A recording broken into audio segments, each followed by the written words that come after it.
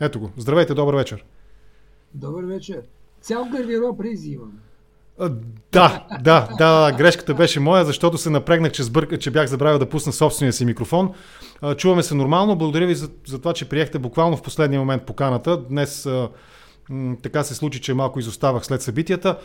Представих ви, нали не сбърках. Старата комисия беше закрита, на която вие бяхте председател. След това беше формирана нова комисия, която действа и до ден днешен, нали така? Точно така. Искам ми се да кажете малко повече, за да въведем и хората, които ни гледат в същността на нещата. Какви бяха законодателните промени, които вие заедно с вашия колега тогава Мартин Димитров и Петър Славов внесохте и бяха прияти от законодателя, от Народното събрание? Ами, в 43-то Народно събрание. Така, групата за натиск. 43-то мисля, че беше, да? Точно така, групата за натиск.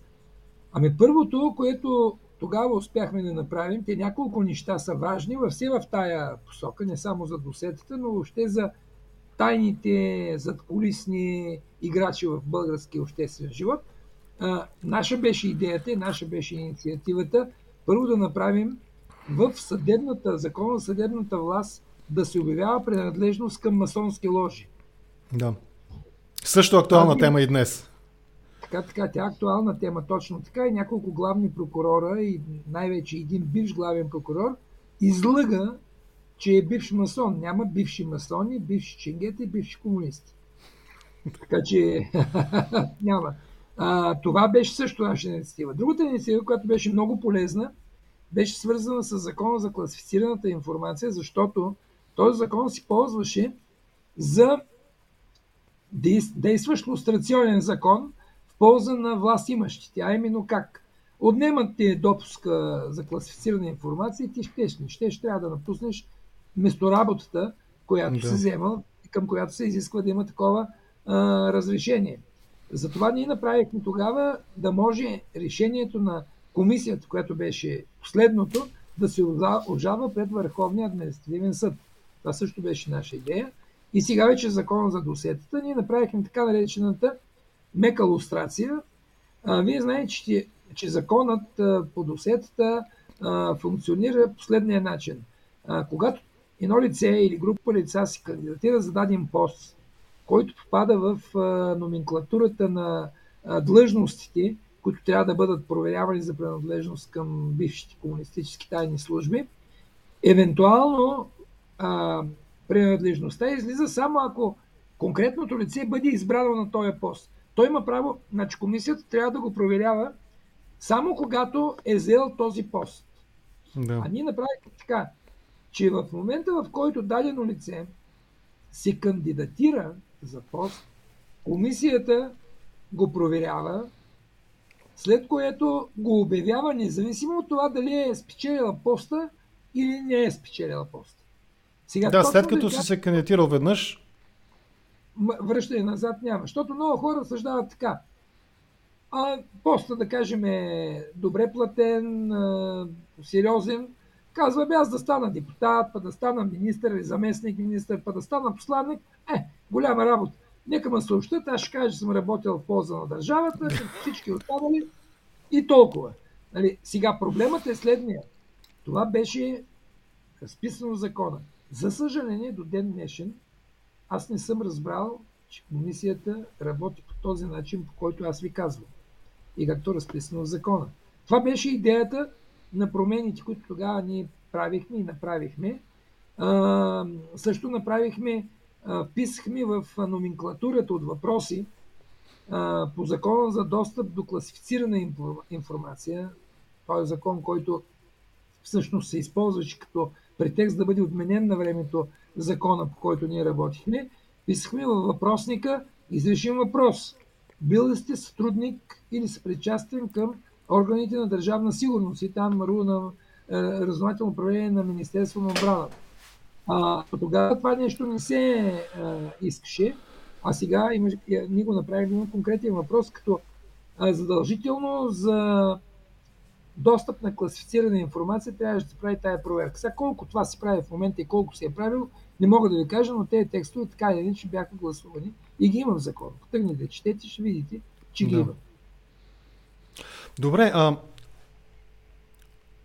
да останем още малко на общата плоскост, нали, на историческо-аналитичния разказ и разговор за съвремието.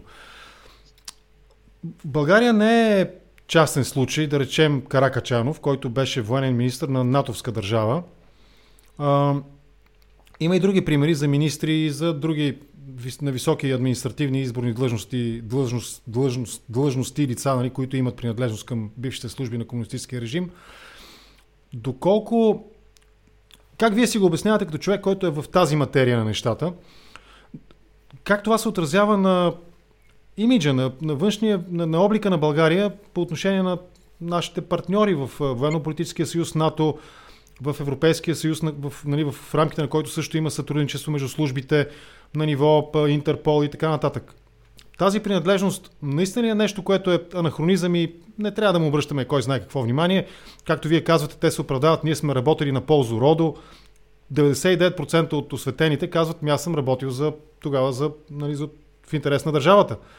Има ли това значение според вас за образа на България в очите на нашите съюзници и партньори?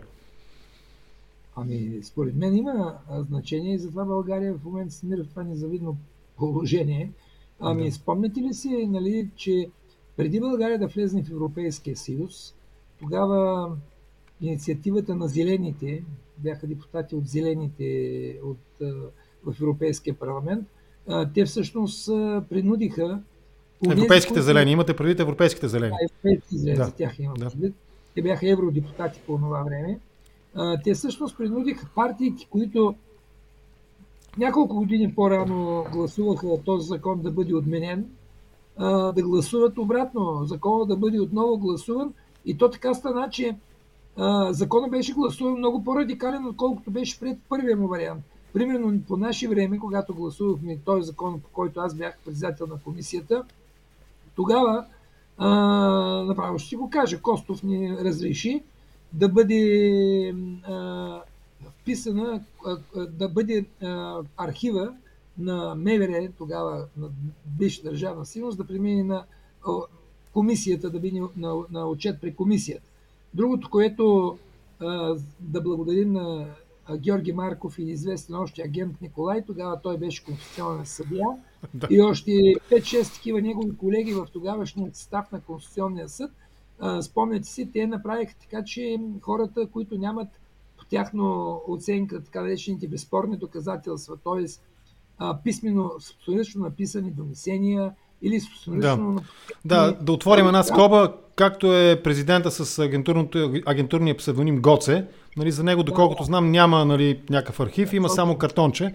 Този казус, примерно. Да? Ето този казус. Между другото, тогавашния състав на Конституционния съд, когато се беше взело прословутото решение номер 10, което е решението от 1997 година, от тогавашния 11 член състав на Конституционния съд, 5 или 6 конституционни съдии са били именно такива агенти на Държавна сигурност с този казус. Имали само картонче или нещо там, което не е било точно да кажем, написали донесения, имали само така наречените картотекирани лица.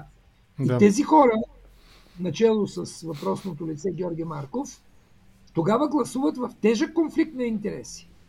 И тогава урязват практически, много тежък конфликт на интереси, и урязват тогавашния закон пред в тогавашното 38 народно събрание. Тогавашното 38 народно събрание го всъщност обезмислят.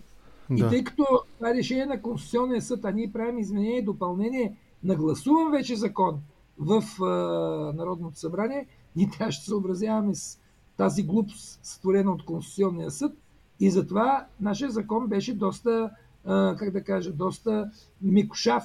Ние не можехме да обявяваме лица, за които, примерно, по решение на Конституционния съд няма достатъчно доказателства. Когато отмениха нашия закон и след известно време под натиска на Европа, същите, които го отмениха, трябваше да гласуват новия закон, тогава това отпадна. И сега вече вадят всички, за които се откри даже една буквичка в архива на Държавна сигурност, което за мен е правилното, тъй като там случайни документи е много трудно да се появят. Това ето разправят някой, аз не съм знаел тук така.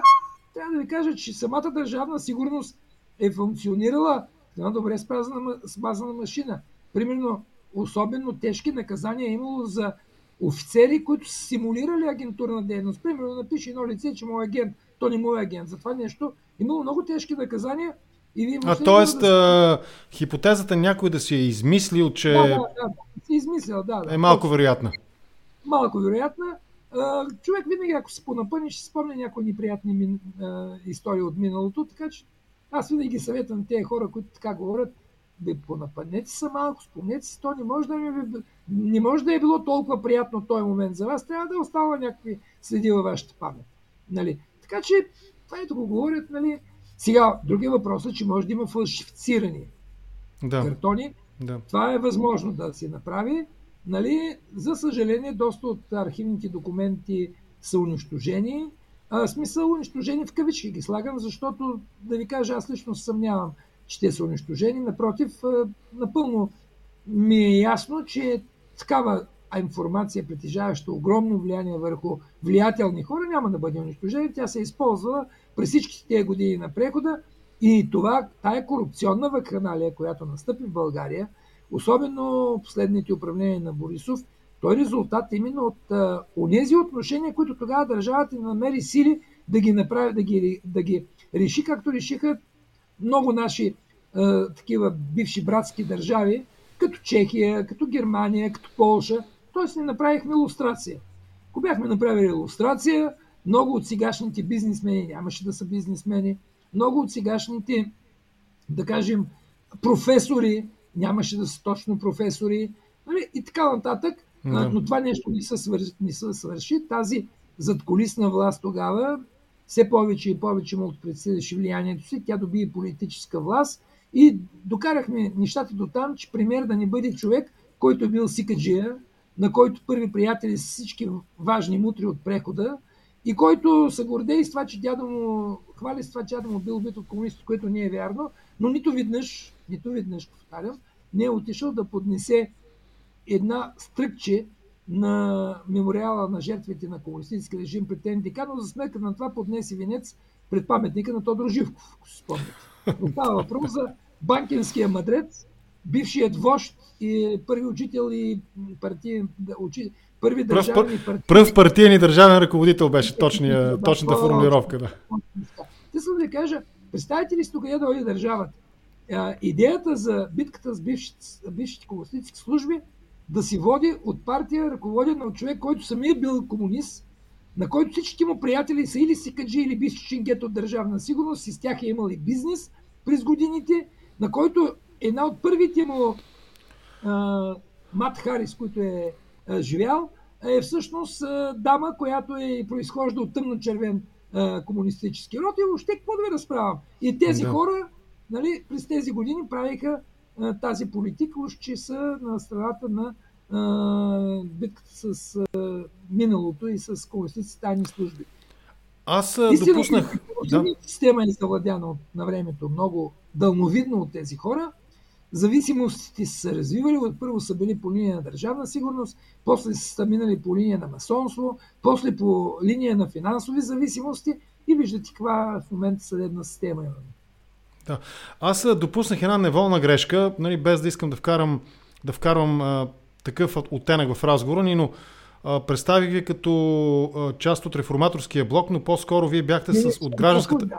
Значи, тогава в 43-то Народно събрание аз бях гражданска квота в ГЕРБ и след 3-4 месеца, като така понагледах се на общо взето какво е положението в ГЕРБ, реших, че е по-хубаво да направим с Мартин Димитров, Петър Славов една група за натиск и да ползвам групата за...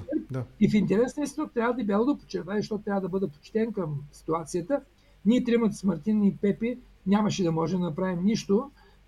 Естествено, аз успявах да лобирам, така да кажа, за тези закони, които в момента... Да, това исках да ви попитам отвътре, нали, без да звучи по някакъв начин конспиративно, но отвътре ГЕРБ имат ли този профил, какъвто те сега напоследък по изборите вземат, нали, антикомунисти? Ако не сме, ние идват комунистите на власт. Именно от гледна точка на законодателните инициативи, свързани с лустрацията. Защото това, което вие казвате, тази софт, тази мека лустрация, далеч не е всичкото, което можеше и трябваше да бъде направено, а не бива да забравяме, че ГЕРБ все пак имаха 3 управленски мандата почти пълни. В този смисъл, има ли покритие между декларативния антикомунизъм и законодателния антикомунизъм на тази партия? Ами вижте си, ще ви кажа какъв закон беше гласуван тогава, което е факт. Той е единствен такъв пример за такъв тип законодателство. Лошото е, че аз не получих никаква правна помощ от нито един юрист-пеналист, т.е. наказателен юрист. Както се знае, наказателното право е най-тежкото право. Аз не съм юрист, аз съм строителен инженер и с помощта на Цветанов тогава успяхме да прокараме, разбира се, информаторския блок беше на наша страна, и много интересно ДПС, защото нямаше как да мръднат ДПС, прокарахме текст в наказателния кодекс, съгласно който престъпленията на комунизма нямат давност. Този текст не само мина, той не само мина, той влезе в наказателния кодекс, даже имаше тогава от страна някои бивши дисиденти опити да започнат съдебни дирения по този текст. И в един момент главният прокурор тогава Цацаров, също бив член на Комунистическата партия, забележете, станал член на Комунистическата партия по време на Прати го в Конституционния съд, нали така беше? Ами по молба на своя, на този братиньо, както каза Бойко Борисов, нали, Бойко Борисов си говореше с Борис Велчев и го наричаше братиньо, тогава тая комуникация с Сотир Цацаров, братиньо или Борис Велчев, доведе до това, че Конституционният съд се събра и отмени този текст. И тогава имаше само един глас, който беше въздържал се, той беше на Филип Димитров. Сега текста, те казаха, че бил правилно неиздържан и така нататък. Проблемът обаче е в това, че в крайна сметка от 100 кладенеца вода са донеси да се докаже, че в България такова законодателство не може да има. И това стана, забележете, с инициативата на главния прокурор Сотир Цацаров, бив член на Комунистическата партия и, разбира се, част от задкулисието, наречено модела Кой. Нали? Значи, ето, примерно, в този случай с гласовете на ГЕРБ мина този текст. Разбирам. Но, примерно, когато предложихме с групата за натиск да вкараме текст за комунистически символи, там малко множко им дойде на гербаджи тая работа. И там запеснаха като магари на МОС. И трябва да ви кажа, че тогавашният шеф на комисията, правната комисия Дани Кирилов, или както го наричаха Бърни Рабъл на българското право, той, знаете, също бив член на БСП. Той беше съветник или нещо, сътрудник на някой от депутатите на БСП и оттам на практика влиза в политиката. Общински съветник на БСП в Софийския, столичния общински съветник бил, нали? И после се представя на Борисов.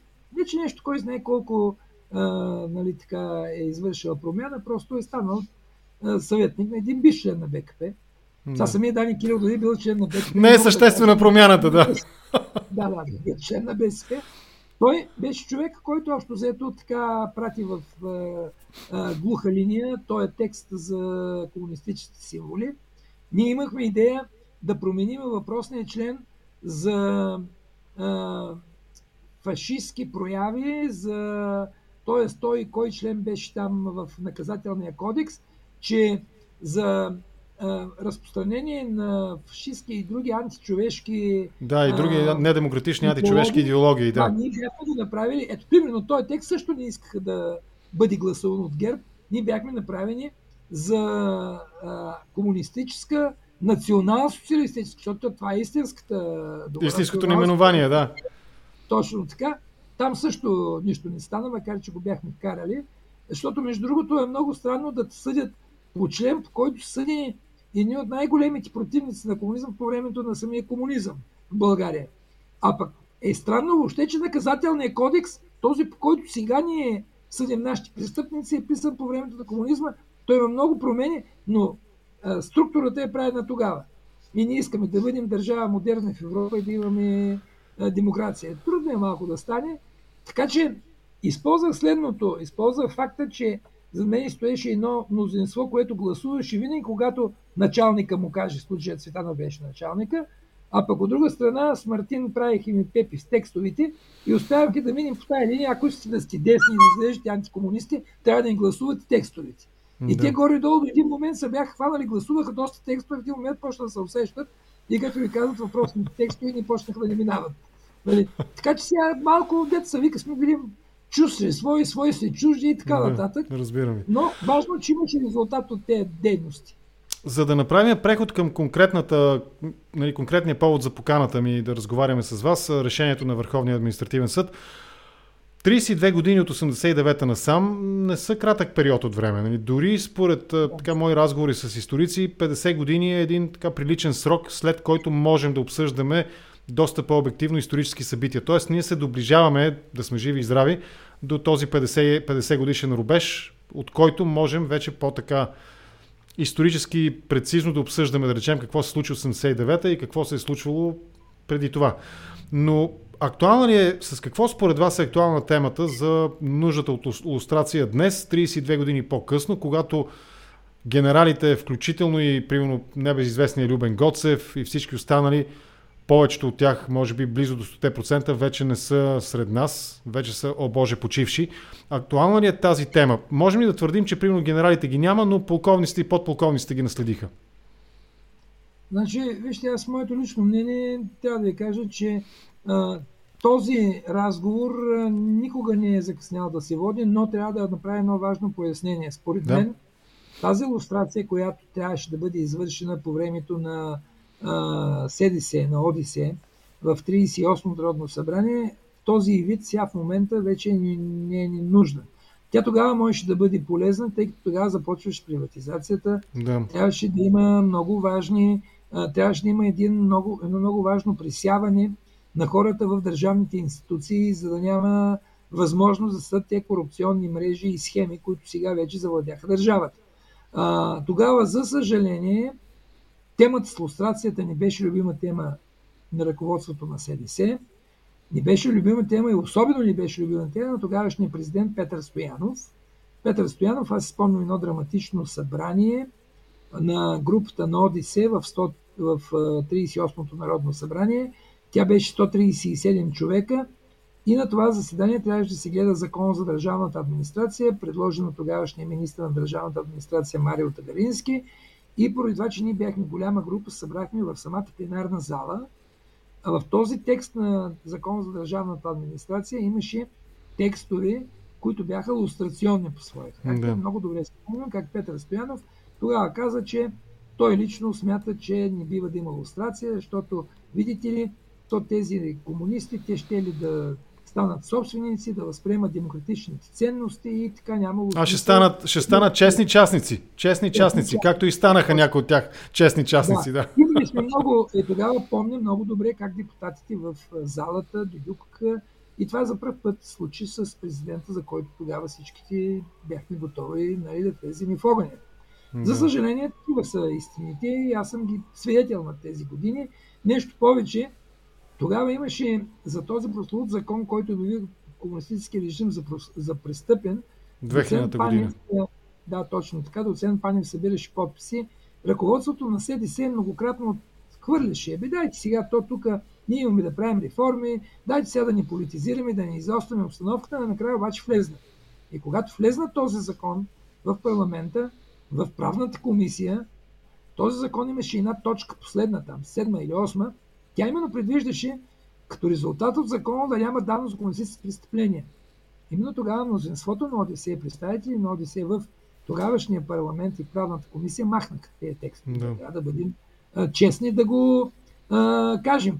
А пък аз бях 8-ми в списъка на подзакона или 7-ми, а след мен беше Краси Каракачанов, агент Иван. И той се беше разписал да се обяви, беше част тогава от ОДС. Така че най-различни са такива превратности през годините, но сега какво според мен трябва да стане?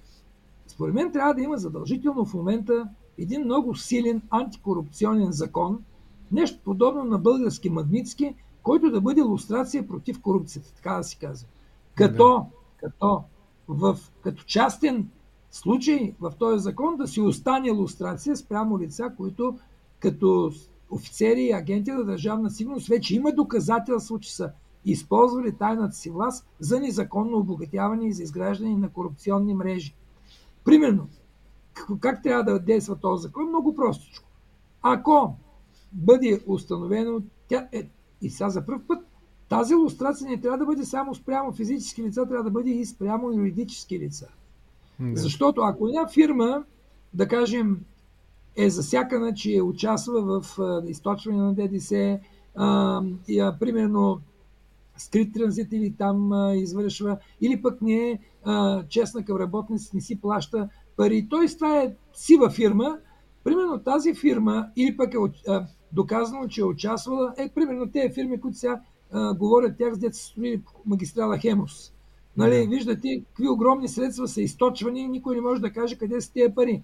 Значи при такива случаи тази фирма или тези фирми, които бъдат по този начин хванати, примерно да не могат да се явяват на обществени поръчки за средства от държавния бюджет, от общините или европейски фондове.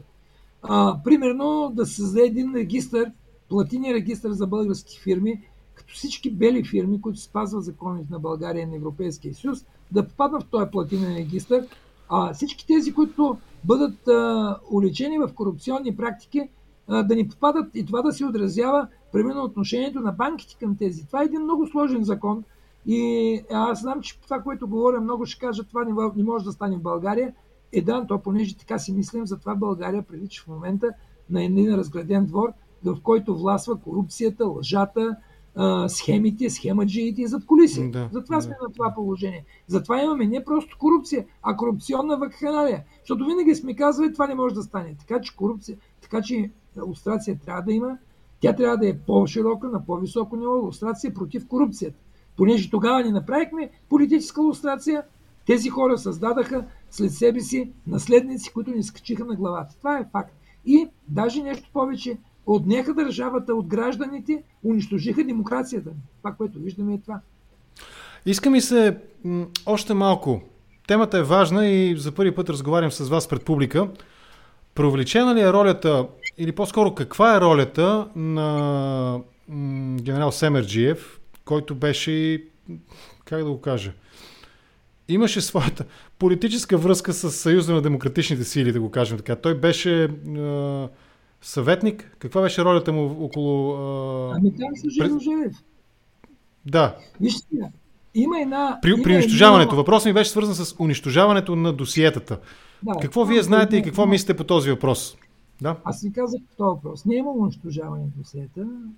Според мен тези досиета най-вероятно са филмирани, най-вероятно една голяма част е попаднала в ръце на частни колекционери. Да. Друга част е отишла по предназначение към центъра, който тогава, като кажете центъра, се е разбирало Москва. Разбирате ли това нещо? Да. Аз ви дам един пример. Не си спомням това дали беше част от книга или беше част от разказ. Димитър Иванов, известният Димитър Иванов. С прякора гестапото, да. Или професор Иванов, той поне се обижда, като му кажат гестапото, но сега, че по-ново професор Димитър Иванов. Той беше разказвал, по-ново, да е така де, той беше разказвал следния случай. Мисля, че в една от неговите книги Григор Шопов го вика, нали, в Държавна сигурност е имало дело за оперативна разработка за Иван Славко, Бог да го прости. И сега делото е водено от Димитър Иванов. Григор Шопов също е виден партиен функционер от миналото, от това време. Той е бил фактическия партиен ръководител и върховен ръководител на българската държавна сигурност. Нещо като Ерих Милки в Германия. Да. Този Григор Шопов вика Димитър Иванов, казва: Митко, трябва да унищожиш документите. Сега ти знаеш, тия принци как са му водили Дора, не мога да се спомня вече. И Димитър Иванов казва така: аз, разбира се, не унищожих, вика, документите, за които ставаше дума. И след време Григор Шопов сетил и му казал: ти тогава аз ти бях наредил, ама знаеш какво, то сега там тези документи щяха да са ни много нужни, ма ти унищожи ли ги? Той му рекал: не ги унищожих, как това е труда на толкова много хора.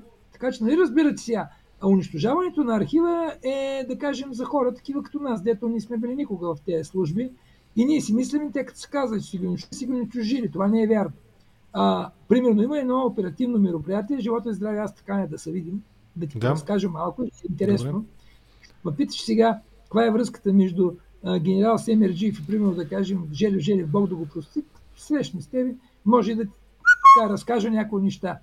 Мисълта ми е това мероприятие Възраждане, то е известно като Оща Възраждане.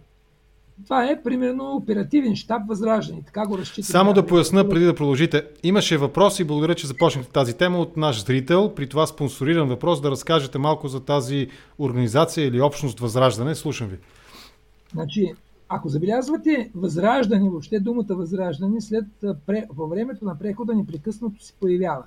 Първо е било оперативното мероприятие Възраждане, целта на което е било да създаде в България една група от активни млади хора, съответно образование, амбициозни, но свързани с бившите комунистически служби, които да бъдат гарант, че всъщност прехода ще се развие не по сценария на новите демократи, а по сценария на старите играчи в политиката. И поради тая причина, виждате прехода, следен въпрос, риторичния въпрос, кой е най-доволен от прехода, ще видим, че са най-доволни от прехода бившите ченгета, бившите стопанска номенклатура, бившите висши комунистически кадри.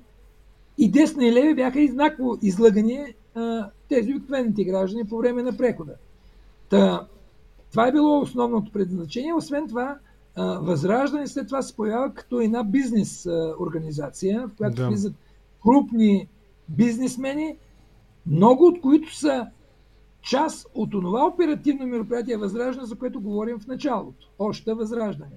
Тоест те се появяват и в друга си ампула като бизнесмени. Вследствие започват да се явяват Възраждане. Сега в момента има партия Възраждане в Народното събрание. Проследите видите колко много субекти по време на прехода са съдържали думата Възраждане. Иначе това Още Възраждане и оперативен щаб Възраждане, то е доста любопитна група от хора, в която има бивши главни прокурори, има бивши върховни съдии, шефове на върховни съдилища, министри, министър-председатели, въобще хора от сой, както се казва. Този оперативен щаб Възраждане твърди се, че всъщност той е бил студен архив. Че архива тогава, този оперативен щаб, е бил изнесен в братския тогава Съветски съюз. Дали това е така, аз не мога да твърда, но че има изнесени документи в братския Съветски съюз, това не бива въобще да се съмняваме.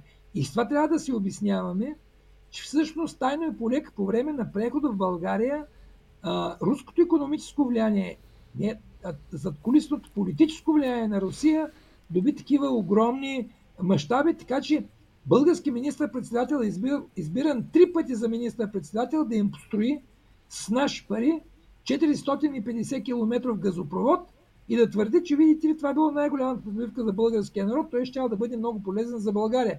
А този газопровод обслужва единствено материалния интерес на Газпром и геополитическите интереси на Путин. Ето виждате къде докарахме. И това всичко става благодарение на тази неразкрита мрежа от агенти на бившите комунистически тайни служби, които се съдържат в списъците на оперативното мероприятие Възраждане. Като срещнем, ще поговорим с конкретни имена, тъй като доказателствата аз ги нямам оригинални текстове, но имам достатъчно документи, които така могат да насочат към лицата, които са влизали в тези списъци. Трябва да ви кажа, че това оперативно мероприятие въобще не е измислица, то е реален факт. В интерес на истината, в разговори с офицери от бившите служби, те, които съм водил, те потвърждават, че са чували за такова мероприятие. То е било доста секретно, то е било, дето се казва конспирацията. Този, който го е водил, се почина преди 4-5 години. Това е генерал Боян... сега ми избия фамилията. Генерал... Аз пък не го знам, за съжаление. Той е бил първ заместник началник на 6-то управление на Държавна сигурност. Да. Сега просто ми избяга, но той е бил шефа на това мероприятие. Да. Боян Велинов. Велинов, да. Велинов, да. Добре, още нещо, има една интересна тема за мен И тя е подготовката на прехода. Според някои събеседници, с които съм разговарял, може би с вас, нали, в частен разговор, всъщност преходът като икономически механизъм, а именно, нали, другари, назначаваме ви за милионери, е бил планиран значително по-рано, преди 1989 година. Може би дори малко след като Съветския съюз разбира за петролните афери на Живков и там има много охлаждане на отношенията между Живков и Брежнев, когато има една снимка, нали, Живков му пали цигарата на Брежнев. Как в цялата тази схема, финансовата най-вече, как виждате ролята на някои от водещите външно-търговски предприятия, които според мнозина анализатори се определят като валутните касички, валутните резервуари на криминалния и на елита на прехода на елита на комунистическия режим по това време. Ролята на ВТП ли бяха, външно-търговските дружества, ВТД, външно-търговските дружества в планирането и фактическата реализация на икономическата страна на прехода. Защото политическата я виждаме, нали, през законите, през това, че фактически БСП, нали, най-накрая се завърна във властта след толкова години. Може би в края ще поговорим малко и за вашата лична оценка на сегашната проекто коалиция и проекто кабинет, но преди това да минем наистина по конспекта на Държавна сигурност, външно-търговските дружества и икономическата страна на прехода. Какво вие знаете и какво е вашето мнение по въпроса? Ами да ви кажа, сега аз мога да кажа, че един от най-сериозните изследователи на тая тема е Лъчезар Тошев.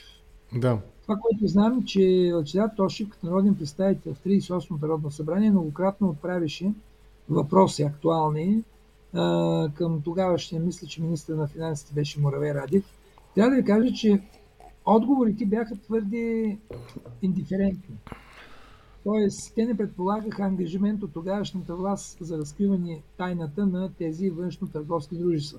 Всъщност, външно-търговски дружества са, може би, първите приватизирани под масата държавни дружества в България, без да разберем, че е станало това нещо. Да. И има няколко важни стъпки. Примерно, стъпката проведена в правителството на Филип Димитров, когато беше закрито външно-търговската банка. Това е първо Министерството на икономиката беше тогава закрито и там се намирах всъщност на отчет бях всички тези външно-търговски дружества, вместо да се направи още тогава, примерно, един много бърз и много точен анализ и една ревизия на състоянието на тези външно-търговски дружества. Даже има един засекретен тогавашен доклад за тези външно-търговски дружества, за които съм чувал, че е говорил примерно Луджев за този доклад.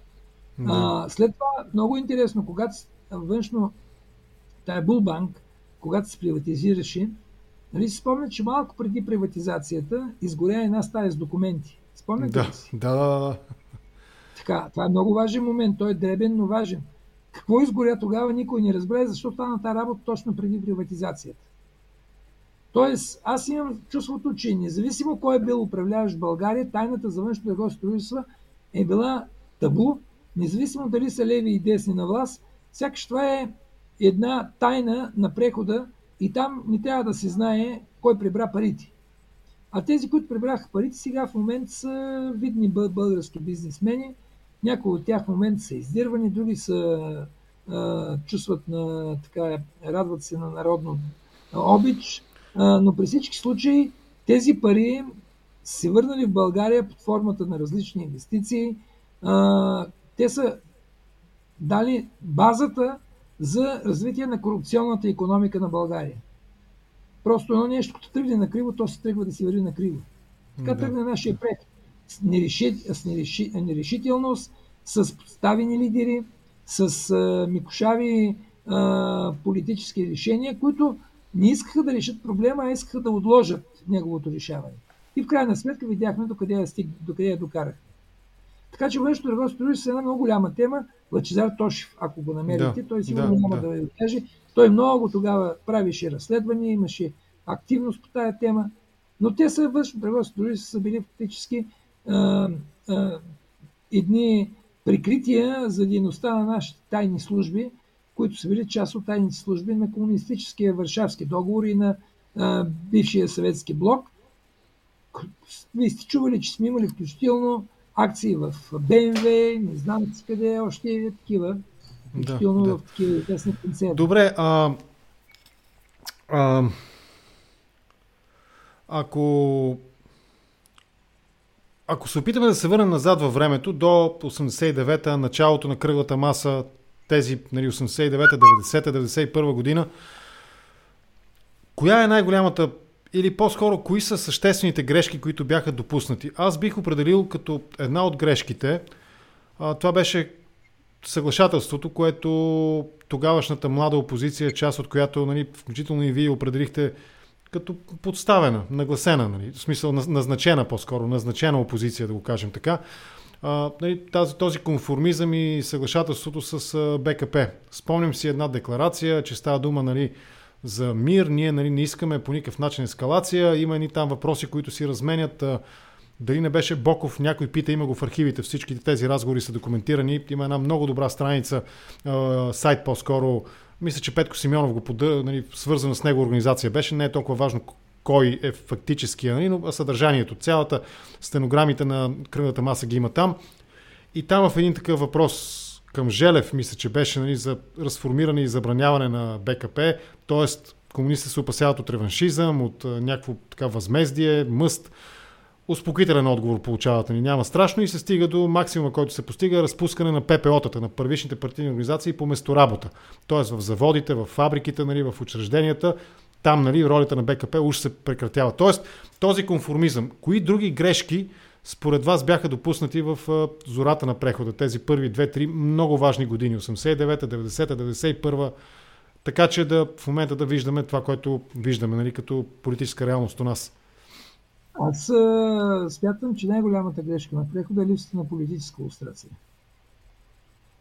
Това е за мен най-голямата грешка, тъй като хората искаха точно това. Искаха да бъде прерязана връзката между тоталитарните служби, тоталитарната държава с новите институции. Ние това не го направихме и още тогава нещата тръгнаха, видяхте в съдебната система, всички верни другари получиха окръжно да напускат, да разкриват правителствените партийни организации, но да влизат в институциите. Да. И в крайна сметка тогава беше извършено това превземане на съдебната власт. Последствие вече е късно да бъде променена нещата. В смисъл, то може, ама трябва да има много сериозно мнозинство, което да пипне дълбоко в Конституцията. Да. Така че за мен илюстрацията е най-сериозната грешка, че не беше извършена. Иначе по отношение на другата голяма грешка, това беше съглашателската политика, която за съжаление може сега вече да си каже, че е била факт. Когато ОДС взема властта 38-то Народно събрание, въпреки огромното мнозинство, такова мнозинство никой не е имал в българския парламент, 137 депутата, практически не бяха предприети никакви кардинални действия против тогавашните групировки, създадени от Държавна сигурност. Сега, разбира се, някой ще каже, тук сега той не е честен, мултигруп беше притисната. Да, мултигруп имаше проблеми сериозно с държавата тогава, но нека да си спомним, че проблемите бяха такива, че веднага след когато ОДС напусна властта, падна от власт и дойде Сакско-Варготски, мултигруп всъщност тържествуваше. Не може по време на едно силно управление, което беше управлението на ОДС с толкова мнозинство, тази групировка да не бъде просто фалирана. Тя трябваше да бъде фалирана. А тя много бързо след това се изправи, т.е. тя беше принудена да отстъпва територии, но не беше ликвидирана. Така беше и с наследниците на СИК и ВИС. Много бързо се проориентираха и сложиха бели кички. Т.е. тогава ангажимент, който ОДС пое, че ще, да кажем, спре парите към тези мутренски групировки, до голяма степен не беше изпълнен. Всъщност единственото, което се случи, трансформира се тази мутренска власт в бизнес и сега виждате, че някои от тези мутренски групировки управляват вече трети мандат държавата. Управлявах 3 мандата държавата, а разбрахме, че и една банка, свързана с един знаков играч от СИК, намиращ се живее в Швейцария, пък източвала парите по Хемус с 60 милиона източили на каса от тази банка. Тоест те се чувстват също толкова безнаказани в момента, даже още повече, отколкото бяха в началото на прехода. И аз затова се чудя Сега тук новите управляващи имат и се представят какво огромно блато в момента те трябва да пресушат и да изчистят. Защото ще стигнем, ще стигнем и до тях. Ако сме нормална държава, всички тези факти и обстоятелства, които станаха известни за въпросната банка, собственост на едно лице, което живее в Швейцария, е бил върховен шеф на СИК, защо тази банка, примерно, продължава все още да е българска банка? Защо, примерно, БН банка след всички тези доказателства не отнеме лиценза? Как така? Как? Може въобще да съществува такава банка на българския банков пазар? След всички тези разкрития. Къде е БН банка? Да. И конкретно за повода за нашия разговор, решението на Върховния административен съд, според вас преувеличавам ли в своите опасения, че това фактически представлява цензура? Фактически е решение, което запушва устата на комисията и правилно ли го обобщавам, че става дума за решение, което спира, забранява на комисията да повтаря вече осветени, вече обявени за лица с принадлежност към ДС и Румно при един евентуален следващ мандат или избори, при които те се кандидатират за мандат, на който би трябвало да подлежат на такава проверка. Така ли е това наистина? Става ли дума за опит да се запуши устата на комисията по досиетата? Разбира се, че става дума. Това си е вид цензура, точно така. Но трябва да ви кажа, че на всяко такова действие има равно по посока и равно по големина противодействие. Това е физически закон, който важи не само в строителството, да. Да, важи и в политиката. Така че ние от групата за натиск реагирахме. Смятам, че тук ще стане ясно до 20 на дена. Бяха направени съответни сондажи. Даже Петър Славов написа конкретни текстове към закона, към член 28 от сегашния закон за досиетата. Появяват се две нови алинеи. Няма да казвам какви са. Те са готови като текстове. Но кажете какво регламентира 28 член? Не новите алинеи, които се предлагат, а какво регламентира този член? 28 член казва как се обявяват лицата, за които има установена принадлежност. Нали, те се обявяват след проверка. Да. И сега, тъй като съда казва, че видите ли, при следващата проверка, тъй като лицето вече веднъж е обявено, няма смисъл, няма ново обстоятелство, което да накара, което да бъде необходимо, за да бъде отново обявено лицето. В смисъл, то може да бъде обявено, ако бъдат открити нови уличаващи го документи като агента Държавна сигурност или примерно се установи, че е бил и на друго управление. Да. Горе-долу това се разбира от решението. След само тогава то може да бъде повторно обявено. Това разбира се, както ви е ясно, при този кът на документи в архива на Държавна сигурност няма как все пак да става всеки път да откриваме за различни хора още нови обстоятелства. Затова тук нашето предложение е ново обстоятелство да бъде новата служба, за която се е кандидатира въпросното лице. Това е ново обстоятелство. Просто обясняваме, че едно ново обстоятелство е като си бил министър, след това станал депутат. Има ли ново обстоятелство? Има. Трябва ли кандидат депутатите да бъдат проверявани? Трябва и депутатите. Иначе новото обстоятелство стана депутат, да не си ставал, няма да те обявяват повече. Така че сега Мартин Димитров пое ангажимент като народен представител в Демократична България да предложи тези текстове на бъдещия коалиционен съвет, който ще се създаде. Така били решили по принцип така да действат, всички изменения и допълнения да се синхронизират.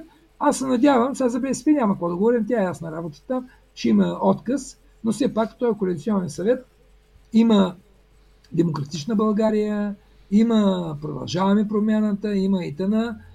Така че аз смятам, че по-скоро текстове ще бъдат предложени на българския парламент и се надявам, че в обозримо бъдеще те ще станат част от закона за досиетата и вече Върховен административен съд няма да може, ще отпадне решението, взето от този състав на вас. Тук влизаме в един много интересен казус. 1/4 от управляващата коалиция, БСП, най-вероятно няма да са окей с това предложение. И ще се наложи, ако правилно мога да ги сметна гласовете, ще се наложи, може би, на тази управляваща коалиция да потърси политическа подкрепа за този законопроект от ГЕРБ, защото друга партия мисля, че... Да ви кажа честно, това е много интересен казус, защото нали, ГЕРБ казва, че са ни пазили от комунистите. Те няма нужда да ги търсят. Те няма нужда да ги търсят. Според мен те трябва да кажат, давайте, ние сме готови да гласуваме. Иначе какво ще излиза сега? Излиза, че те са ни пазили от комунисти само като са били на власт. Като са в опозиция, вече никога не пазят комунисти. Защото то знаете ли какво стана сега? ГЕРБ не пазиха от комунисти, па сега от ГЕРБ ще ни пазят самите комунисти. Ето как горе-долу става в момента. Така че... Добре, такива са български. Когато сега, че Борисов до там обърка нещата, до там докара абсурдите в България, че даже БСП да изглежда, представете ли си, БСП да изглежда част от партиите на промяната. Аз това не мога да си го обясна. Това е гавра с паметта на хората. Факт е. Значи, ето сега човек се пита да продължи ли кражбите и безпардонното присвояване на национален ресурс в времето на Борисов, или с цената на затваряне на очите да пуснем БСП в тая коалиция само и само да можем да накажем част от крадците. Сега, другия въпрос, ако ме питате, вие вярвате ли на БСП, не вярвам. И ако ще има пробивни така да кажем, пробива в това управление, аз очаквам те да бъдат от страна на БСП, от страна на ИТН. Тези субекти, да ви кажа, аз не мога да си ги представя в ролята на искащи истинска промяна. Не мога да си ги представя, това да много греша. Аз не казвам, че БСП няма почтени хора. Вече отдавна е минало това блоково мислене, що ме е червен е буклук, що ме е син е супер. Напротив, и при ните и при другите има почтени и непочтени хора, трябва да си го признаем, то стана факт през тези години. Така че аз кое ме притеснява? Примерно, сега, може ли БСП, говорим за промяна, говорим за продължаваме промяната, нали, не за партията, а принцип за идеята продължаваме промяната, и ти пращаш на преговори най-провалените си политици. Хората, които са превърнали в символи... Да. Овчаров, Петков, кои бяха още? Гечев. Добре, какво искаш да кажеш ти? Нали искаш да си част от това ново управление? Ти, още преди да е родено новото управление, ти му слагаш един кръст. Това да ви кажа, аз честно не мога да го разбера. Но това е положението. Значи трябва човек да си реши дали иска да продължи Борисов от джипката да хвърля народни пари, за каквото му дойде на къла и такива на различни кухи фирми да източват обществен ресурс. Или другото е да стисне малко зъби и да кажем вярно, битката срещу мафията, което е моя теза, между другото, аз действително дълбоко вярвам в тази теза, че битката срещу мафията, защото това е държавна мафия, на която куполът беше Министерския съвет. Да. Това е куполът на българската държавна мафия, Министерския съвет. Капоти тути капи, по тая логика трябва да е министър-председателя. Така е, нали? Горе-долу нещата са такива. Виждате как живееше нашия министър-председател. С пистолет на нощното шкафче, поне за това ни отрече. За пистолета ни отрече. Само до тук да спрем. Кой министър-председател в нормална държава спи в спалнята с пистолет на маса? Какво очаква? Той министър-председател какво очаква? Кой да го нападне, че той да стреля? Той ще убили човек, като му влезе в спалнята. Това въпрос искам да питам. Що го държи този пистолет там? Нали? Та мисълта ми е, тази държавна мафия, която завладя държавата, в нея има и сини, и леви, и десни, и всякакъв тип политици. Погледнете в момента коалицията ГЕРБ-СДС. Ма вие вярвате ли, че СДС действително първо съществува и второ, тези хора, които преследват СДС, за какво са там, защото харесват ГЕРБ ли? Сигурно не е точно за това. Има и някакви други финикийски причини за тая работа.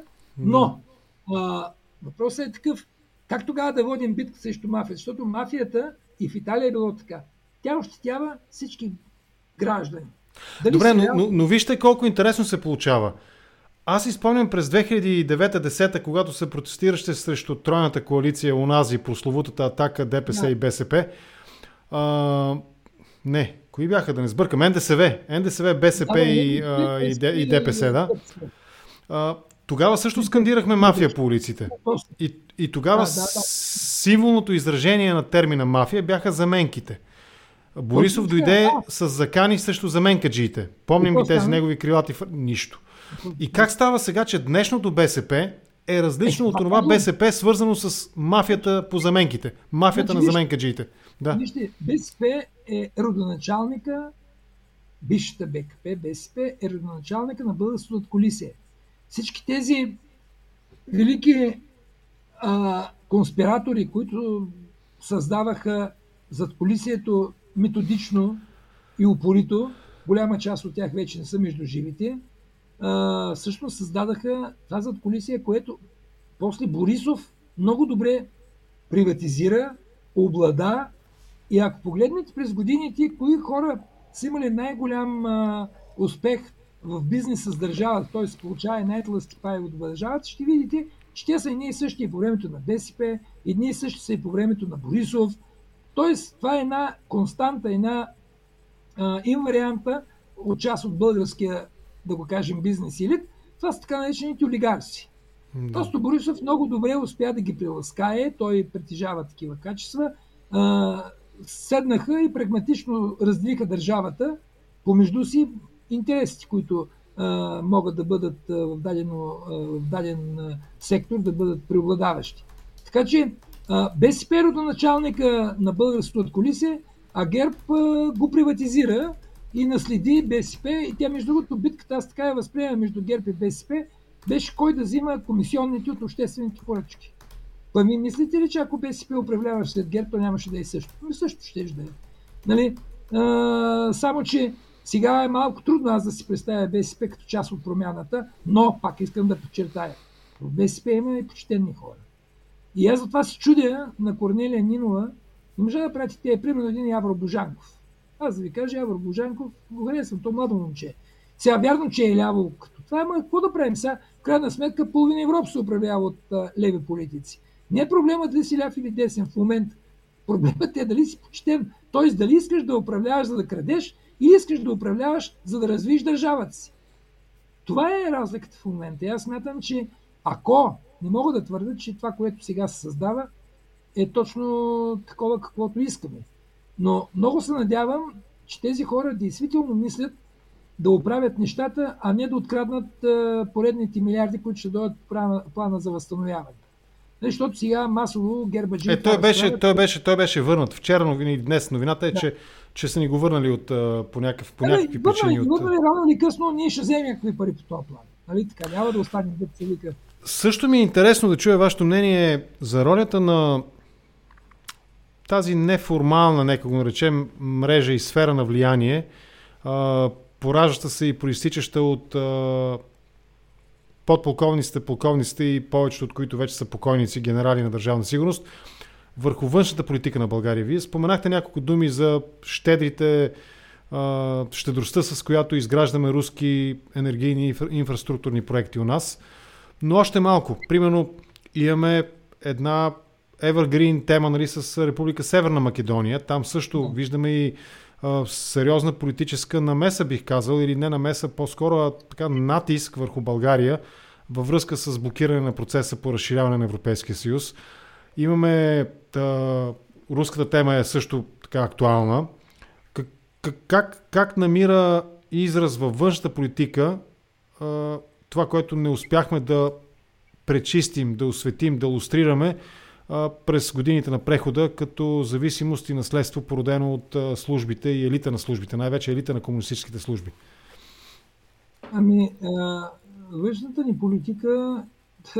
Външната ни политика е била винаги раболепна. Значи проблема на България не е това кой е големия брат. Да. Големия брат се сменя. Проблемът е, че като си харесваме един голям брат, ние не защитаваме по никакъв начин нашето национално достоинство. Ето, примерно, аз давам примерът с Сърбия. Сега известно е, че Сърбия е известна русофилска държава. Обаче, в Сърбия да сте чули сръбският президент да е построил с техни пари нещо на Газпром. Не, там Газпром се построи тяхен си газопровод, но той се построи с тяхни пари. След това, спомняте ли си, когато имаш преврат в Черна гора? Спомняте ли си, че тогава бяха замесени руски граждани и Сърбия екстрадира, спомняте ли си, едни руски граждани и на другия ден тогавашният шеф на руския парламент, на руската дума, отиде в Сърбия да оправят отношение. Той Сърбия казва, вижте сега, ние с вас се харесваме, обаче няма да ни скачвате на главата. Ние си имаме наши национални интереси, вие си имате ваши, приятели сме, дайте сега всеки му според размера. Значи нашия интерес е по-малък, вашия е по-голям, но на наша територия нашия е най-голям. Докато България, като беше Съветски съюз, целият уран на България беше даден на Русия. Нейната атомна мощ до голяма степен се дължи на български уран. По данни на немския Вермахт, България може да 140 години да се издържа от този уран. Това нещо така, деца вика...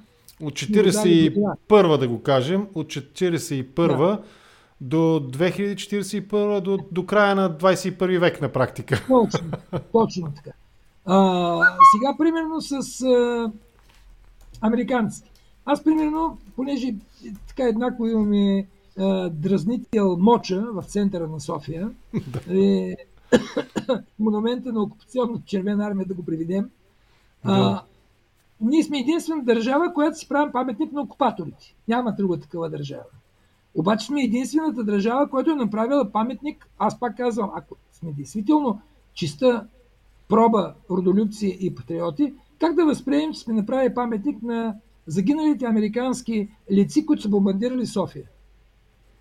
Сега извинявайте, ама каквото и да е било, София е била граждански обект. Може ли сега тези хора, които са пускали бомби над мирното население в София, ние да им правим паметник? Това означава Да, слушам ви. Това означава, че ние сме готови да свалим гащите пред всеки голям брат. Те не биват така. И те това го знаят. Руснаците не са виновни за мен толкова много. Защо? Защото тя е имперска сила Русия. Тя цял живот, през целия съществуване, тя е била империя. Тя е свиквала да взима това, което си хареса. Обаче, ние доброволно сме им го давали, и то винаги хора, които са предавали български национален интерес, и руснаците знаят, те българите са лесни, ще платим на то, ще платим, но не тя работата готова. Нали? Тоест, ние като нация не сме излъчили и политически елити с малки изключения, които да се запазят своята територия, без, разбира се, да си карат с големите сили. Та мисълта ми, аз не мога да разбера това чуждо поклонничество. Аз пак казвам, аз лично съм американофил. Аз смятам, че Америка е действително велика държава, там демокрацията действително е велика демокрация. Нали? Нямам нищо против Русия, напротив, Русия е друга велика държава, но се разсъждавам съвсем прагматично. Като се гледам от нас вкъщи, не мога да видя една руска вещ, която в момента ползвам. Аз не пия водка, така че и водка не можеш да намериш вкъщи руска. И аз винаги питам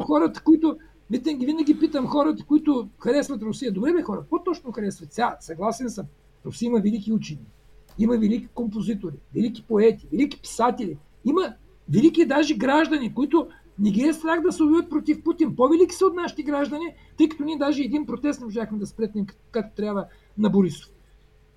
Но въпреки всичко, трябва да си знаем интерес.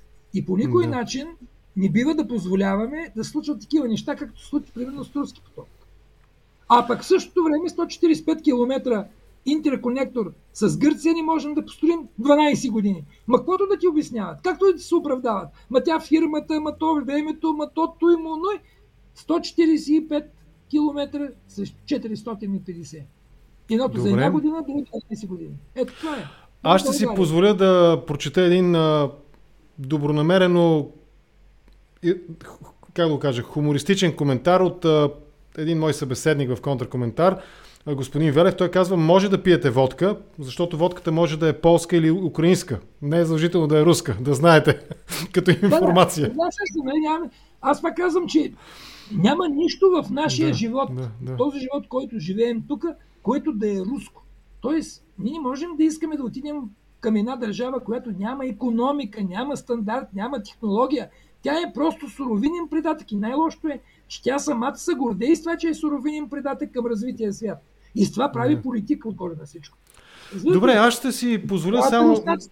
Не трябва ли само ние? Да ви, не точно да ви опонирам, но да допълня сякаш това, което казахте за онази паметна плоча, която е примерно метър на 1,80 м, нали, на входа на американското посолство. Все пак струва ми се от този разговор оценъчен, не бива да забравяме факта, че военни действия се водят легитимно, съобразно някакви международно установени, грубо казано, норми, доколкото може войната да има някаква законова или така нормативна уредба да има в военните действия. Има и неща, които излизат извън тази норма и те са военно престъпления. Има си съд в Хага, нали, който съди военнопрестъпниците. България по това време е била фактически в състояние на война, нали, с съюзниците. И бомбардировките, колкото и да са нехуманно средство, нали, те са били част от тогава легитимното военно действие. И в този смисъл, когато ние сме, воювайки с тях, сме атакували техните самолети, напълно възможно е да допуснем, че ние ще бъдем също така обект на военни действия от тяхна страна, с което не оправдавам и не омалуважавам жертвите, които са дадени. Но Женевската, само си довърши мисълта и ще ви чуя отговора. Женевската конвенция, тя регламентира именно тези паметници, дори да са на вражески загинали войни на чужда територия, те са под закрила на тази Женевска конвенция. Докато Моча, той няма нищо общо с типичните войнишки паметници, той е пропаганден инструмент по замисъл и по реализация и е извън разговора за фактическите войнишки и военни паметници. Колкото и да ни харесва, у нас има загинали американски или англосаксонски съюзнически военни и в името на, дори ако щеш не добросъседските, но така партньорските, съюзническите взаимоотношения днес, ние сме в режим на търпение, на търпение, именно това, което те имат като, нали, в смисъл те за тях са герои и жертви. Те са участвали в войната срещу една страна съюзническа на нацистка по това време. Но нацистска Германия. Но влизаме в един оценъчен разговор. Кажете какво искате да кажете. Само исках да го допълня. Да кажа, нали, в тази логика би трябвало в Берлин да има доста плочи на загинали лици, бомбардирали Берлин. Аз не знам една да има там. Нали, пък Германия също е велика държава. Тя би трябвало по същия начин да постъпва. По същата логика, аз спомням, един политик на време предлагаше да направим паметни плочи на турските войски, турските войници, които са загинали при битката при Шипка, примерно. Да, това са много емоционално натоварени исторически въпроси, да. Но, това означава само едно. България не бива в никой случай да се чувства втора, трето или четвърто качество в отношението с великите сили. От тук ни идва проблема, че нашите политици са много корумпирани и продажни и великите сили знаят този факт. И България винаги е губила от такива продажни политици.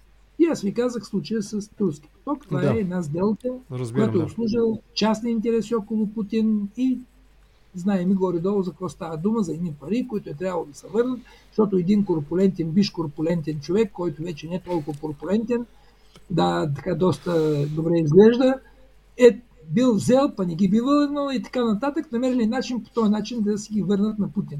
Защото, знаете, той не си поплюва. Даже твърдят, че е имало лек масаж на въпросното лице. Има такива твърдения, се срещат в публичното пространство около медиите. Това са неща, които показват някакъв менталитет. Той не е добър като менталитет. Добре, да завършим с това. Има един... Това, дето сега става с Македония, можеше въобще да не се случи. Ако бяхме малко по-дълновидни и по-хитри, ние бяхме първата държава, която призна Македония. Спомняте си. Давахме им танкове, давахме им там оръдие, каквото беше така. Просто трябваше през тези години на прехода български бизнес да навлезе в Македония. България постепенно културно и бизнес насочено да влезе в Македония. Това, вижте гърците. Гърците ги накараха да сменят името на държавата, но примерно в Македония не е мръсна дума да си грък, не е мръсна дума Гърция. На нас не нарочиха и сега тук били български фашистски окупатори, не знам си какво и така нататък. Нали? Тоест, ние трябваше, деца вика, през тези години да проведем една политика за привличане на Македония към българската диаспора. Добре. Там отиваха наши бандити да се крият, защото не можеха да бъдат екстрадирани в България, бяха близко до България. Близко до България, да. Да вървим към приключване. Искам и се да приключим този разговор в рамките на така оговореното от нас време. Има един въпрос от Петър Якимов, който ни гледа в момента ни гледа, между другото, над 350 души ни гледат. Благодаря ви, приятели. Абонирайте се за канала на Контракоментар. Има опция Subscribe някъде долу под екрана с моя събеседник. Натиснете този бутон в YouTube, за да получавате винаги известие, когато Контракоментар е на живо или когато публикувам някой запис. По темата, сега ще ви задам въпроса, само се сещам, че по темата за лустрацията, по-скоро за комисията по досиетата и разкриването на принадлежността на политиците и не само към структурите на бившия комунистически режим, силовите структури. В понеделник, доколкото разбрах, ще има пресконференция на комисията, въпросната комисия по досиетата, съкратено казано. аз ще направя всичко възможно да присъствам на тази пресконференция и да излъча целия разговор, по-скоро цялата пресконференция в моя канал в Контракоментар в YouTube. Тоест ще може да чуете и продължение на това, което обсъждаме в момента с господин с моя събеседник тази вечер, с господин Андреев. Към вас въпросът е, преди да задам въпроса на Петър Якимов, моят въпрос е малко е злободневно или по-скоро е прекалено така елементарно може би е темата, но все пак. Случи се нещо любопитно в парламентарната група на Демократична България. Един от нейните лидери, заместник-председател на парламентарната група, Владислав Панев, се снима с Пеевски, за което си спечели не омразата, но така остри критики от свои съидейници, съпартийци и така нататък. И в крайна сметка той подаде оставка. Лустриран ли беше Панев според вас?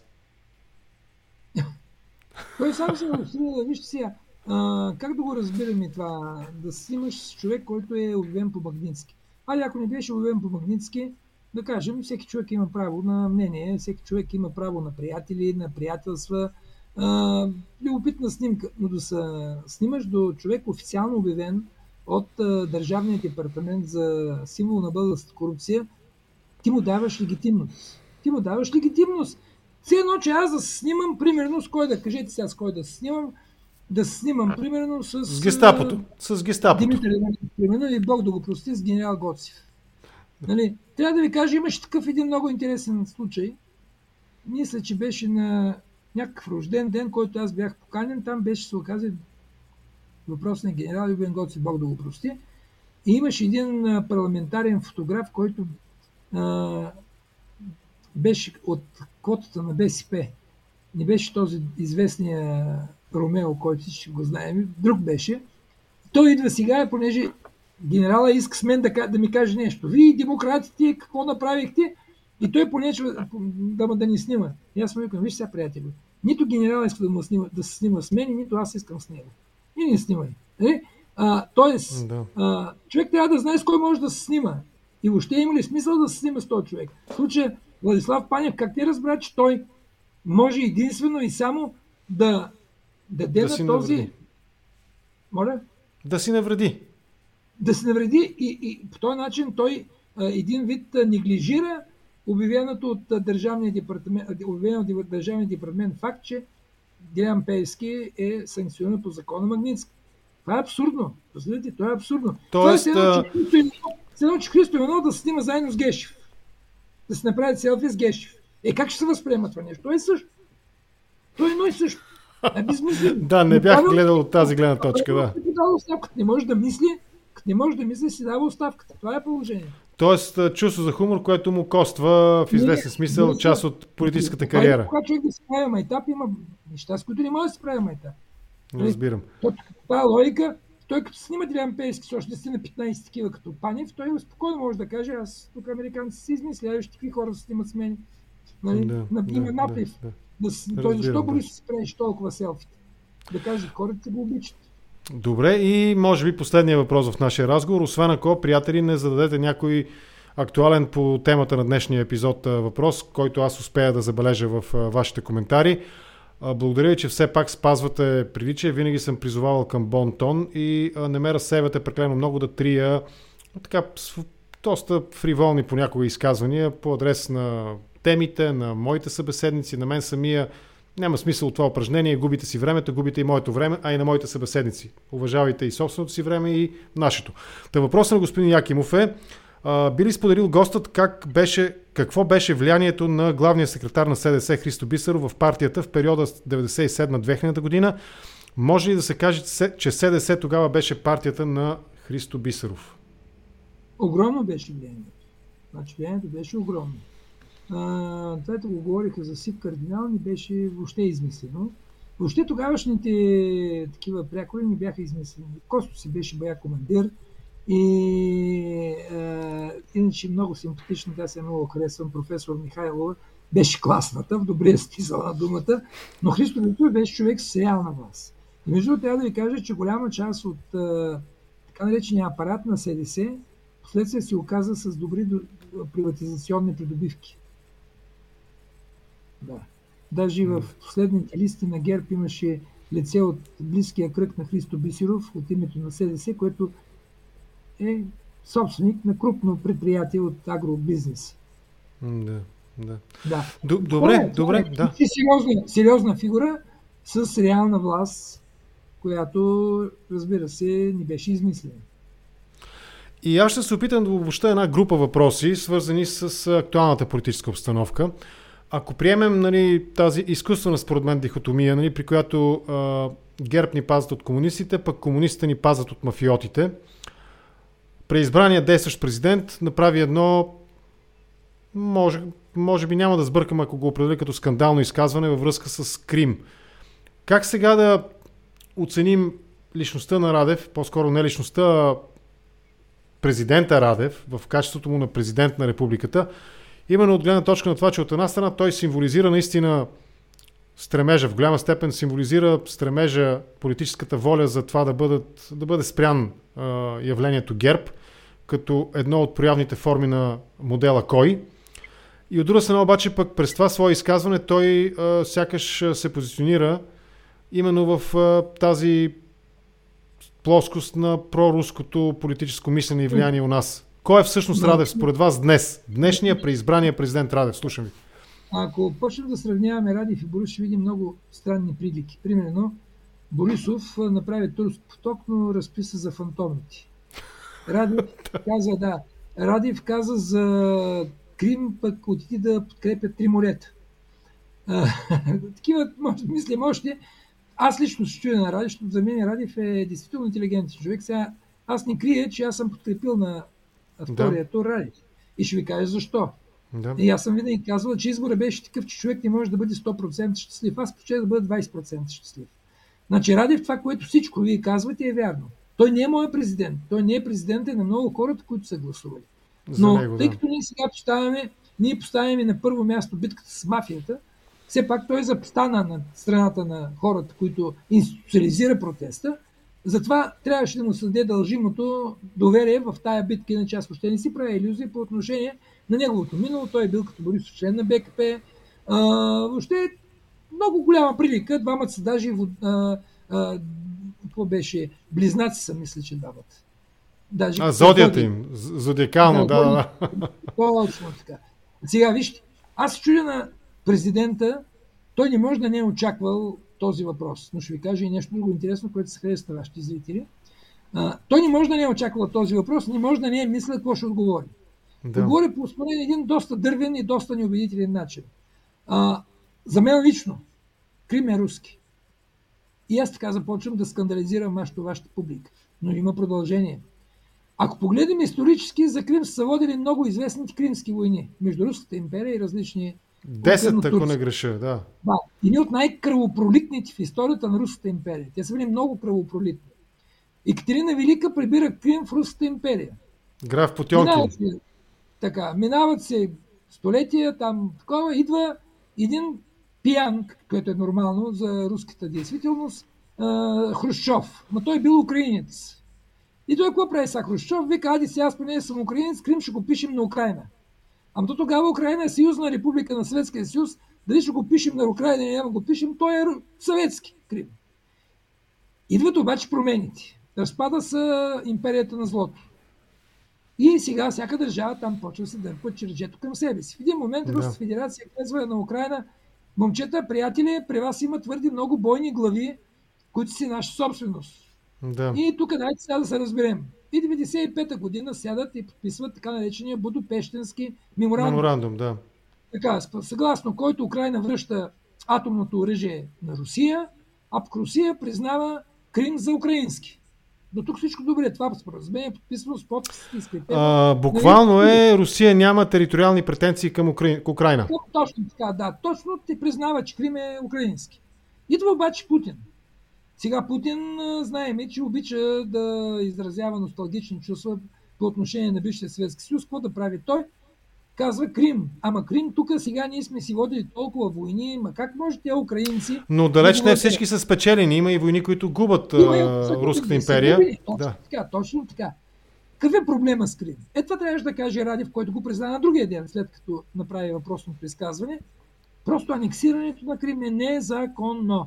той е в противоречие на всички международни договорености. Ако искал Путин да си вземе Крим, е трябвало да започне дълги преговори с украинското правителство, да им предложи, дето се казва, от 100 морета да им докара водица, ако трябва да им даде за 200-300 години безплатен газ, т.е. благинки, които украинците нямаше да отхвърлят. Нали, в крайна сметка Путин по един безмислено нагъл и варварски начин превзе Крим. Това е истината. Това е тежко нарушение на международните отношения. Ето това е проблема с Крим. Иначе Крим, ако искаме, може да го кажем, че е български. Защото, нали знаете, че там се е намерила една от българските държави в далечно минало. Там даже Казан, нали, там... Можем да кажем, да върнем историята и до Кримското ханство и така нататък. Да, ясно е. Та мисълта ми е, че факт е факт. Нали, но начинът, по който беше извършен, това е нещо, което ние можем да приемем и заради което настояваме Русия да ревизира своето решение. Разбира се, не чакаме от умрял писмо, но нашата позиция е тази. И всеки един човек, който защитава демократичните ценности и международното право, трябва да има тази позиция. Ние не спорим, че е Крим. Да си решават там местните жители на Крим. Дали са украинци или са руснаци. Ние спорим за начина, по който Крим беше отнет от законната държава Украйна. Това е проблема. Ние сме против това действие. Аз си мисля, че в този разговор оценъчен, той пак е оценъчно-аналитичен разговор. Нали? Анализираме някакви исторически факти и правим оценка на база на тези исторически факти и процеси. Една територия, кой има максимално назад във времето, има някакви права. Но аз мисля, че правилната позиция, от която този разговор трябва да се води, е позицията на международно установеното право най-малкото или най-късно след Втората световна война. В този смисъл, за мен позицията Крим е руски би ми звучала една идея по-абсурдно, не по-абсурдно, а точно толкова абсурдно, колкото примерно между България и Румъния да възникнат спорове за съответно Южна и Северна Добруджа, чия територия е. Ние да си искаме едно, те да си искат друго. Няма. Ти си право да съд, че румънско, че е българско, но нито една от двете държави не трябва да наруши международни договорености. Именно в този смисъл исторически емоционално заредения разговор остава на заден план, защото фактическото състояние от последните хикс години, което е утвърдено, така са начертани световните карти, така стоят нещата. Крим имаше автономия, при това доста сериозна. Аз съм ходил в Крим по онова време, преди да стане руски, както мнозина твърдат в момента. Там правеха паспортна проверка. Излизам от Украйна, влизам в Крим, проверят ми паспорта, проверят ми багажа. Тоест, той си имаше една в много висока степен автономия.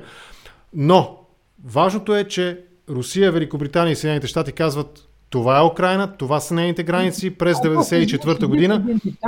Путин и казва: не, това дето си го писали, това си е ваша работа, не ме интересува, това си е моя, аз си го взема. Това е вече голямо. Ето това. И аз не разбирам, даже и Радев да е русофил, защото по-лошо е да си рубладжия, да си русофил не е толкова голям проблем. Нали, в крайна сметка, човек така... Политическото русофилство у нас може би най-разговорно може да бъде описано именно като рубладжийско. Да. С знак съвпадение. Нали? Та мисълта ми е, независимо какво е отношението на Радев към Русия, как възприема Путин, дали го харесва или не го харесва, той от тази именно обективна истина не можеше да избяга и нямаше нищо да загуби, ако беше казал. Нали? Дали е руски или украински, въпрос на преценка историческа, но при всички случаи незаконно анексиран. Не е законно. Разбрах. Това е важно. Добре, да приключим така. Ако реформаторския блок, да приключим така разговора, последния ми въпрос, ако реформаторския блок по-скоро не успяха да направят това, което искаха в парламента, партнирайки се с ГЕРБ, според вас Демократична България, част от която може да бъде свързана и през конкретни личности, а и през участници, партии, участващи, нали, в тогавашния реформаторски блок, ще успее ли с БСП да го направи? Реформаторския блок не успя с ГЕРБ, ще успее ли Демократична България с БСП? Да ви кажа, аз хората, които имам контакт от Демократична България, тресе, че трябва да гласуват правителство с вице-премиер Нигова. Аз лично смятам, че това е голям мал шанс. Аз ще ви кажа на време, като бях гражданска квота на ГЕРБ, като чух, че трябва да гласувам правителство с Калфин, цяла нощ не спях. И на другия ден казах на Цецо, викам: Вишко, аз не мога да гласувам това правителство. Той ми се молиш половин час, чакай сега. Нали, това е първо гласуване, тук ти, нали, знаеш, сега тук моя авторитет тук поставяш на карта. и така нататък. Ади Калфин, да кажем, все пак е човек експерт. Не може да му се рече, че е човек експерт. Обаче да гласуваш за Нинова вице-премиер не е лесна работа. Честно ви кажа. Добре. Много ще ми бъде интересно, може би, някой път да поговоря. Те ще го гласуват. Няма как да го не гласуват, защото другия вариант е да се върне батите от банки на бял кон. Който сега се затвори и не дига телефона на никой, обаче чак. Това го знаете, смисъл от личен опит ли го знаете, че не вдига телефона на никой? Глупости. Пише по сайтовете. Дали го знаете? Пише по сайтовете. Ясно, да. Добре. Окей, да приключим тук. На мен ще ми бъде интересно да чуя малко повече за ролята на парламентарния кардинал Цветанов, именно защото знаете, от първо лице знаете как той действа в парламента, но това ще стане в някой друг епизод на Контракоментар. Днешната тема мисля, че изчерпахме достатъчно. Даже навлезахме в дълбоките, мътни и далеч нееднозначни води на Черно море край полуостров Крим. По Черно море, ако знаете каква интересна история има, да ви кажа за 5 минути. Да, слушам. Тя е много интересна и много поучителна. Да не е онази с плътноходките и корабите. Какво беше там? Плътноходите точно там това стана причина. Васил Михайлов, който беше депутат от СДС, доктор Васил Михайлов, ме среща един ден и вика, слушам тук Борисов говори за лодки и плътноходки, дай, вика, да направим една хибридна атака. Викам, каква хибридна атака, бе? Ами ще измислим, вика, сега ще предложим, ще направим необходимото да лансираме тезата Черно море да стане демилитаризирана зона. Викам, добре, викам, нещо имаш ли предвид? И той ми разказа много интересен случай. Той е бил член на Организацията международно сътрудничество, Черноморско международно сътрудничество, като е бил депутат. Тогава, това е било началото на 90-те години, Турgut Özal е бил още жив, голям фактор и лидер на Турция. И Турgut Özal предлага на едно от тези събрания на организацията да обявят Черно море за демилитаризирана зона. И познайте кой скача. Разбира се, Русия. Как така? Тук не може така. И ние сега бяхме намисли и действително Бог да го прости, Коритаров участваше в заверата. Направихме няколко предавания при Коритаров, разказахме, че сега точно съответствие с тези идеите на тогавашния пръв държавен партиен ръководител Бойко Борисов, за да има лодки и пътноходки, трябва България да поиска да бъде Черно море демилитаризирана зона. В един момент Бойко Борисов почна да приказва, че България можела да стане инициатор на такъв процес. Веднага БСП в парламент внася декларация, която декларация България да поиска демилитаризация на Черно море, при което ние с Коритаров тогава сядаме, взимаме декларацията и правим няколко малки дребни промени, касаещи Крим. Точно въпросният Крим. И аз се носих тези промени в джоба и чаках БСП да внесе декларацията. Чакам ден, два, три, обаче явно от руското посолство се обадили където трябва и на който трябва. Са им казали, момчета и момичета, какви са тези глупости, демилитаризирани зони, какви 5 лева, и нито повече Бойко Борисов втори демилитаризация на Черно море, нито БСП внесе декларацията. Ето това представлява българските политици. Дали са сини, т.е. десни или леви, те са еднакво наведени пред Путин. Това е истина. Добре. Ето това е. Тук трудно мога да ви противореча. Благодаря ви, беше ми интересно да чуя вашия поглед върху темата за лустрацията, за архивите на Държавна сигурност, върху дейността на комисията по разкриване на принадлежността на български граждани към структурите на Държавна сигурност и разузнавателното управление на Министерството на народната отбрана. Много ви благодаря за това, че ми отделихте час и половина почти време. Приятели, разговарях с Методи Андреев, бивш народен представител с листата на ГЕРБ, част от групата за натиск, в която влизаха Петър Славов и Мартин Димитров, който по-настоящем също е народен представител и най-вероятно ще внесе законопроект именно да се минимизират щетите, минимализират, може би е правилната думичка, щетите от решението на Върховния административен съд, с което фактически се налагат цензура върху дейността на комисията по досиетата. Пропускам. Какво мислите за идеята? Съжалявам, че ви връщам в разговора, но ще се сбогуваме след този въпрос. Какво мислите за идеята тази комисия да прерасне в Институт за историческата памет? Разбира се, че приветствам тази идея. Аз мятам, че това е нормалният изход за всяка една такава комисия, но е много важно кой ще прави закона за Институт за историческата памет. Не бива да е по закона на БСП. Не бива. Да, тяхната историческа памет ние я знаем много добре. Окей, да приключим тук наистина. Мисля, че това е подходящ финал. Историческата памет не трябва да бъде писана от БСП. Благодаря ви много. за този разговор. Методи Андреев, бивш народен представител и бивш председател на комисията по досиетата, тогавашната, след като тя бе разформирана и преучредена наново по новия приложим закон. Благодаря ви, лека вечер ви пожелавам. Лека вечер на нас.